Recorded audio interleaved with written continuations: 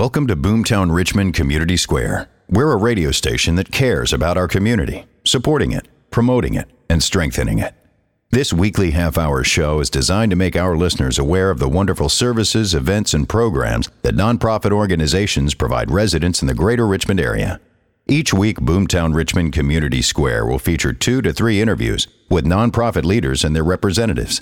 And now it's time for Boomtown Richmond Community Square, hosted by Scott Berger and Mackenzie Rourke. All right, good morning and welcome to Boomtown Richmond's Community Square, a show that highlights and interacts with some of the area's leading nonprofit organizations that are doing good work in our community. My name is Scott, and we have with us today Chris Williams, Executive Director of CancerLinc. Good morning, Chris. Good morning, Scott.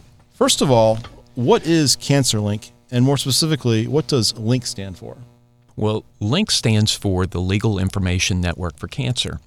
And we were established about 22 years ago as a local, small, nonprofit organization that's focused on helping local cancer patients with non-medical issues. And these are issues that come with being diagnosed with cancer.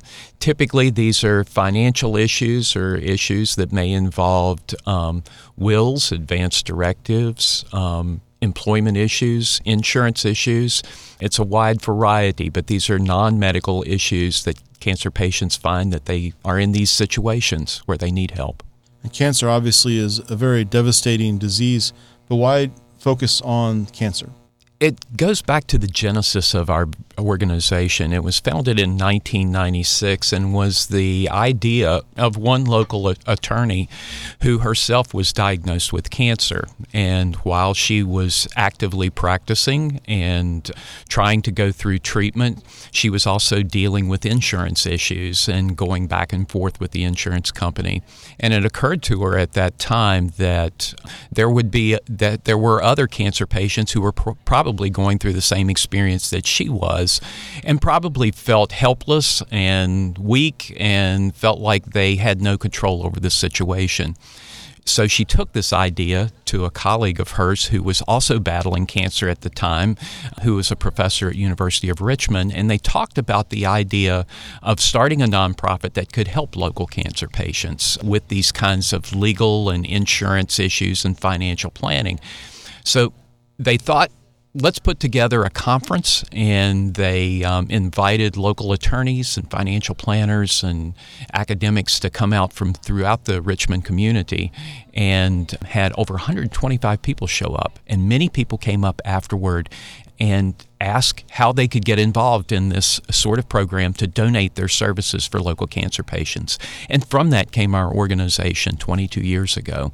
So we're very blessed that the founders of the organization are still involved, and that mission is still core to helping local patients, through this local organization and connecting them with local professionals that can help them in this time of need. So really, what CancerLinc is doing is not just focusing on the medical need, but more on the legal, financial, and social needs, you'd say? Absolutely. It's more of a holistic approach, and we have wonderful medical provider partners in Massey Cancer Center, Bon Secours, Sarah Cannon HCA, and Virginia Cancer Institute, and we work with them closely, and they are the primary referral sources for local cancer patients. So when they identify a patient that is experiencing a legal issue or an issue involving employment or insurance or having difficulty with finances, they will refer the patient to us. They will call us or have the patient call us, and then we will start and take the process from there and assess what their needs are, and then connect them with a local professional such as an attorney or a financial planner. Is that generally how people learn about CancerLinc's programs? For the most part, yes. They will find out about CancerLinc through their local cancer medical provider. But many times, and many of our clients actually come to us by word of mouth in the community, especially since we've been around for 22 years. That's great. So how did you come about working for CancerLinc? Well, that's an interesting story. Several years back, I was working for another local nonprofit that was focused on cancer. And during one of my meetings with a local cancer physician, he raved about CancerLinc and how it was helping local patients. And he encouraged me to find out more about the organization and to go out and research it. And once I did, I became a fan immediately. And then several years later, then the opportunity came to apply for the executive director position, and here I am. And now, yes, I'm the biggest fan and also the leader of the organization. And so it's a wonderful opportunity, and it's a real thrill for me personally and professionally. What interested you in the field in the first place? Well, interestingly enough, I am a nurse by trade, and so I trained in nursing many, many years ago and worked through the medical community. For many years, I was in the specialty of organ transplantation here in the Richmond area, and then branched out and worked some in business development and marketing, and then found my way into fundraising and nonprofits. And so it seemed like it all came together just perfectly for CancerLinc and to work with them and what their needs are. CancerLinc, you've emphasized as a local nonprofit, and it's been around for some time. How many people work for CancerLinc at this point? Employee-wise, we have 5 employees here in the Richmond area, and they work directly. Part of our organization works directly with the cancer patients and their families, and then others of us take care of the administrative duties and outreach to the community. Another part of what we do is providing seminars and information sessions for the general public, and of course we encourage local cancer patients to attend those as well. And so our mission is to get out and speak to the community and let them know of our services, and also to provide education in the process. Thank you. We're back here with CancerLinc with Chris Williams, and we're talking about the challenges that cancer patients are facing. And certainly there's a legal aspect, but there's also a big financial aspect. And we were talking a little bit about how you have to deal with different financial scenarios that the patients are facing also. Would you like to elaborate a little bit on that? Sure, Scott.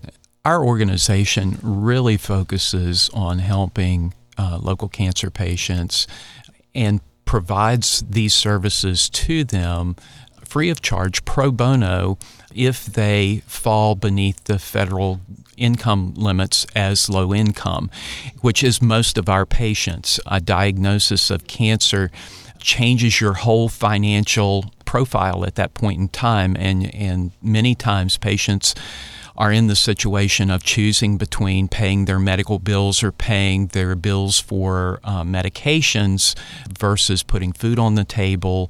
It also in many cases affects their employment and affects the number of hours that they're able to work because they have to go to treatments. So many patients find themselves in a totally different financial place than they were before the cancer diagnosis. So most of our patients, as I said, are classified as low-income patients, and being within that classifications, our volunteer professionals, be it attorneys or financial planners, are willing to provide their services free of charge. Now, for those patients who do contact us who are above those financial limits, we also provide them the opportunity of referring them to a local professional, but let them know, of course, that they can work out the financial details as far as payments and things like that with the professional one-on-one. And in many cases, those fees, professional fees, are deeply discounted, sometimes even waived, but that's directly between them and the professional. So it sounds like you have a whole cadre of volunteers, of course, to supply these different levels of assistance. What are some other ways that other people in the community can help CancerLinc with its mission? We have a number of ways that folks can help us. And of course, first and foremost, of course, is spreading the word about our organization, especially with friends or members in the community that you know who have been diagnosed with cancer, letting them know that CancerLinc is here and that we're available to them. Our website address is easy. It's CancerLinc with a C, LINC.org. And we are a local organization that's focused on helping local cancer patients. Secondly, of course, folks can make a donation. They can go to the website, make a donation, or write a check and send it in. We're able to for every dollar that's donated to us, we're able to leverage $3 worth of donated volunteer services. So we're able to put donations to good use and have that turnaround to benefit cancer patients in a large way. That's amazing. And also, if you're interested in volunteering, we can always use volunteers, especially volunteer professionals who are attorneys or financial planners. Currently, we have over 200 local volunteer attorneys and financial planners. These are folks that come from all areas of law and finance, including the big firms downtown to the local small firms that work out in the suburbs and the communities. And so volunteers are always needed. We also have several events throughout the year, so log on to our website, our Facebook page, follow us, see what activities we have out there, and please come out and have a good time and help support our organization. I was going to say, I remember that I volunteered once for a beer and food festival at the convention center that benefited CancerLinc. Yes, and those happen every now and then, and we have several signature events. Two of our main signature events are coming up next spring. We have an event that has been called It's in the Bag, and it's a handbag auction, but we're broadening the appeal this year to include guys in that as well. And that will happen on March 21st. And then we have a luncheon to honor our volunteers, typically in May, and we are actively booking that now. So those are two main events that are signatures of our organization, and people can find out more by coming to our website or our Facebook page. I understand you also have a fun cornhole tournament coming up? Oh, that is actually in process, and yes, we are. This is something that's first ever, and so you're actually disclosing it to the public. Oh, am I? Okay. Yeah, we are looking at this fall, and we are in the process now of finding a venue and booking it. So if you enjoy cornhole, stay tuned to our website and our Facebook page, and this will be a terrific fun day on a weekend where you can come out, bring your family, enjoy, support CancerLinc. Is there anything else you would like to tell the Boomtown Richmond audience? Well, it's just important to know how our mission helps people in so many ways that normally you wouldn't think of. And a lot of the ways that we help people are just giving them peace of mind. We have so many patients who come to us. One gentleman recently was telling me his story that when he was diagnosed with cancer, he is a younger man, and he realized that he didn't have a will, he didn't have an advance medical directive, he didn't have a power of attorney set up, and a friend told him about CancerLinc. So he came to us, and we were able to connect him with a local attorney who then set him up with a will and advanced medical directive. And as he continued through his treatment process, he got to a stage where he had to have treatments on a daily basis. And in doing so, that affected his employment and his insurance coverage. And so he came back to us a second time seeking help to navigate these employment and insurance issues. So we were able to help him in more than one way. And many of our clients have more than one issue. So we're able to help most any cancer patient and connect them with the right resource that they need. That's incredibly important, I imagine. It's to have someone deal with that sort of situation, multiple situations, on the basis of their health and this disease is, it has to be very challenging. So that's great. Thank you very much for coming in today and appearing on Boomtown Richmond Community Square. Very much appreciate it, Chris. Thank you so much for having us. It's wonderful to be here. Boomtown is now my favorite new radio station in the greater Richmond area, and so it's wonderful to be with you, and thank you again. Thanks for having us. Thank you. You're listening to Boomtown Community Square. If you're associated with a nonprofit and you'd like to be featured on our show, we'd love to hear from you. Go to boomtownrichmond.com and click on Community Square to fill out a contact form, or call us at 804-741-8946. Thank you for listening to Boomtown Richmond, and enjoy the second half of the show. All right, thanks for joining us here on Boomtown Community Square. Here today we have Aaron Such of Solar United Neighbors. Good morning, Aaron, and thanks for being here. Morning, thank you. Yeah. All right, so can you tell us a little bit about Solar United Neighbors and what kind of work you guys do? Yeah, Solar United Neighbors is a nonprofit organization that helps communities go solar, helps them join together and fight for energy rights. Okay, and what does that exactly mean, like energy rights? Yeah, so what we've found with solar is that there's a broad constituency of people that want fair market access to solar options. Mm-hmm. So unfortunately here in Virginia, there's a lot of barriers and obstacles to that. So we help communities all over the Commonwealth fight to overcome those barriers, specifically barriers around policy and fair market access to the technology. Okay, great. So you kind of just raise awareness and help people just get access to, solar power and get solar on their houses? Correct. Yeah, we work with homeowners, business owners, work with all different types of community members, do a lot of education, also do technical support, and then non-political or nonpartisan advocacy. Okay. Man, that's awesome. So how did you get into this particular line of work? Like what led you to Solar United Neighbors? Yeah, it's a good question. Actually, in a former life was a middle school teacher and had a bit of a career change, studied energy policy, and worked for a nonprofit organization doing similar work around solar and energy efficiency in West Virginia. And through that work became connected with my current boss, who I worked with peripherally over there.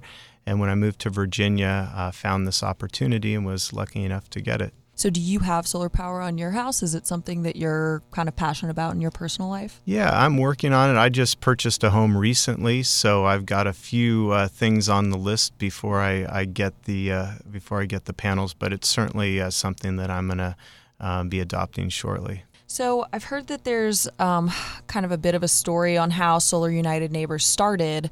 Can you kind of tell us a little bit about that?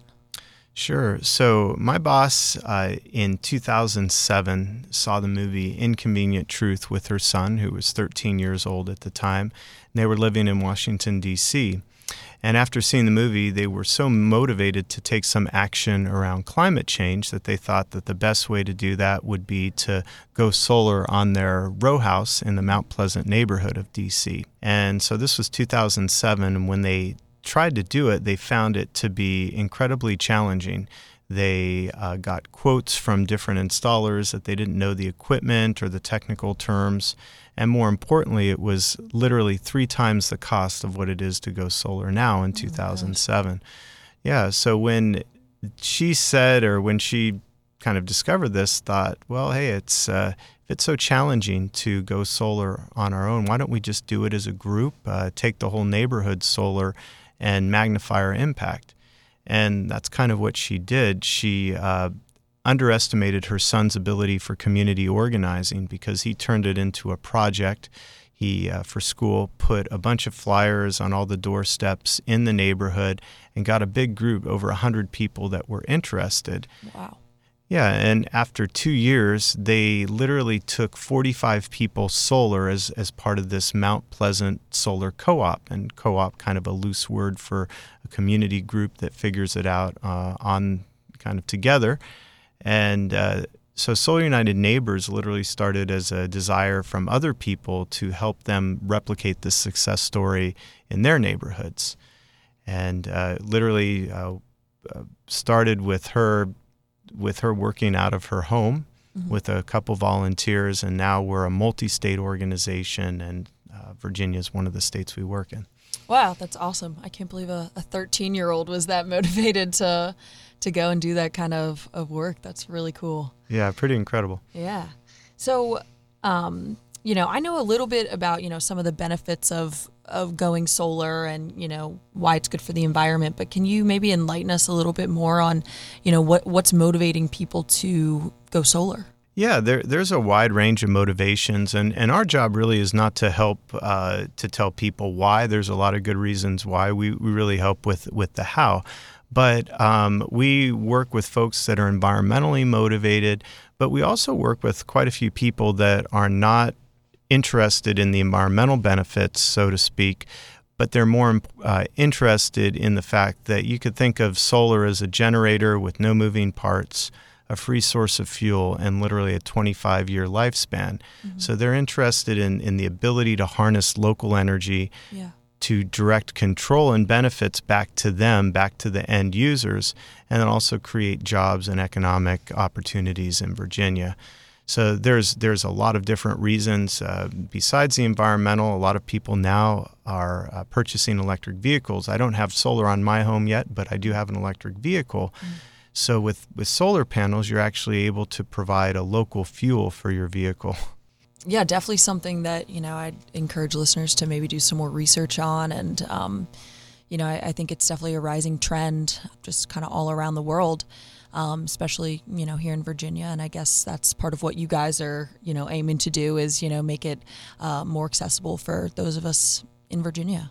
Yeah. Yeah. So can you tell me a little bit about the National Solar Tour that's coming up in October and kind of what all of that is going to entail?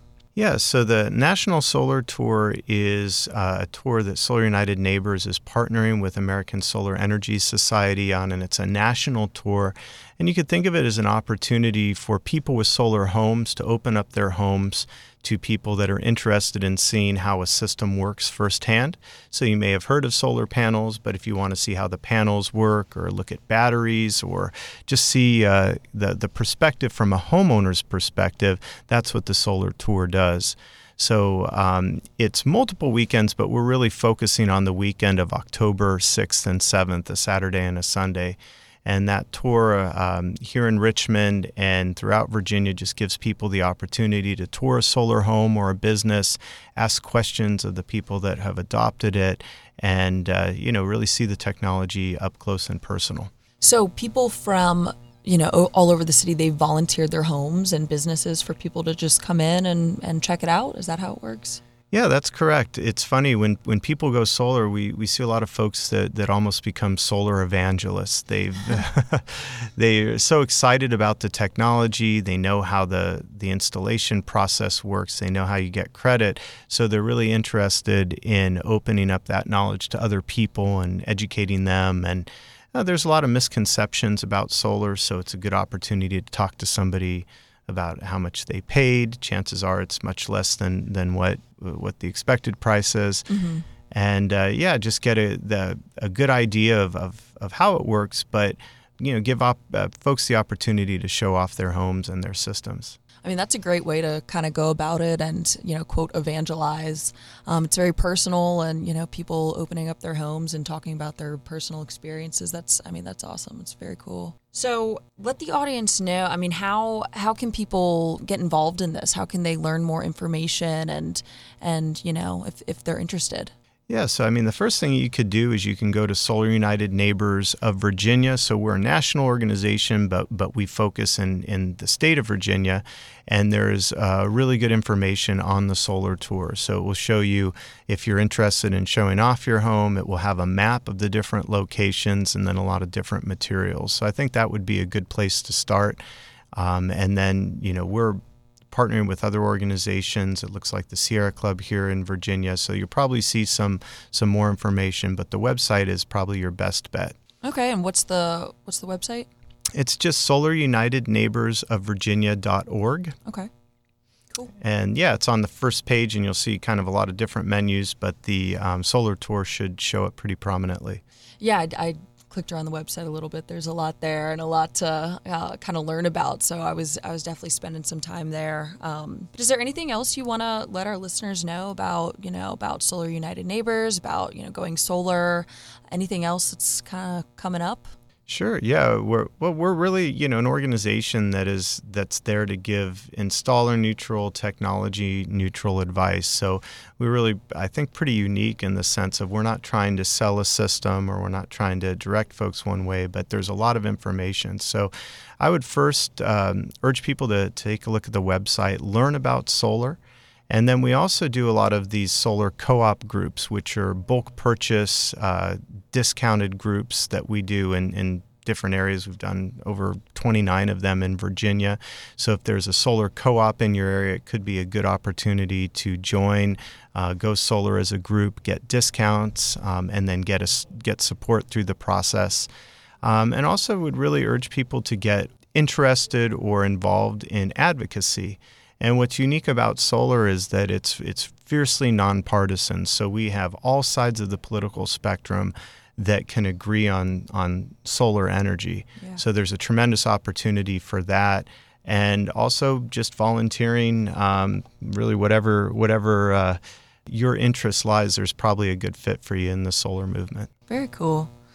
All right, so this has been Aaron Such of Solar United Neighbors here on Boomtown Community Square. Thanks so much for joining us. Thank you. You've been listening to Boomtown Richmond Community Square, a show produced locally by Boomtown Richmond staff to make our listeners aware of area nonprofit organizations and their valuable contributions to the greater Richmond area. Please visit the boomtownrichmond.com website to learn more about this program, our podcasts, and programming schedule. If your organization is interested in being featured on the Community Square program, please submit a Community Square contact form.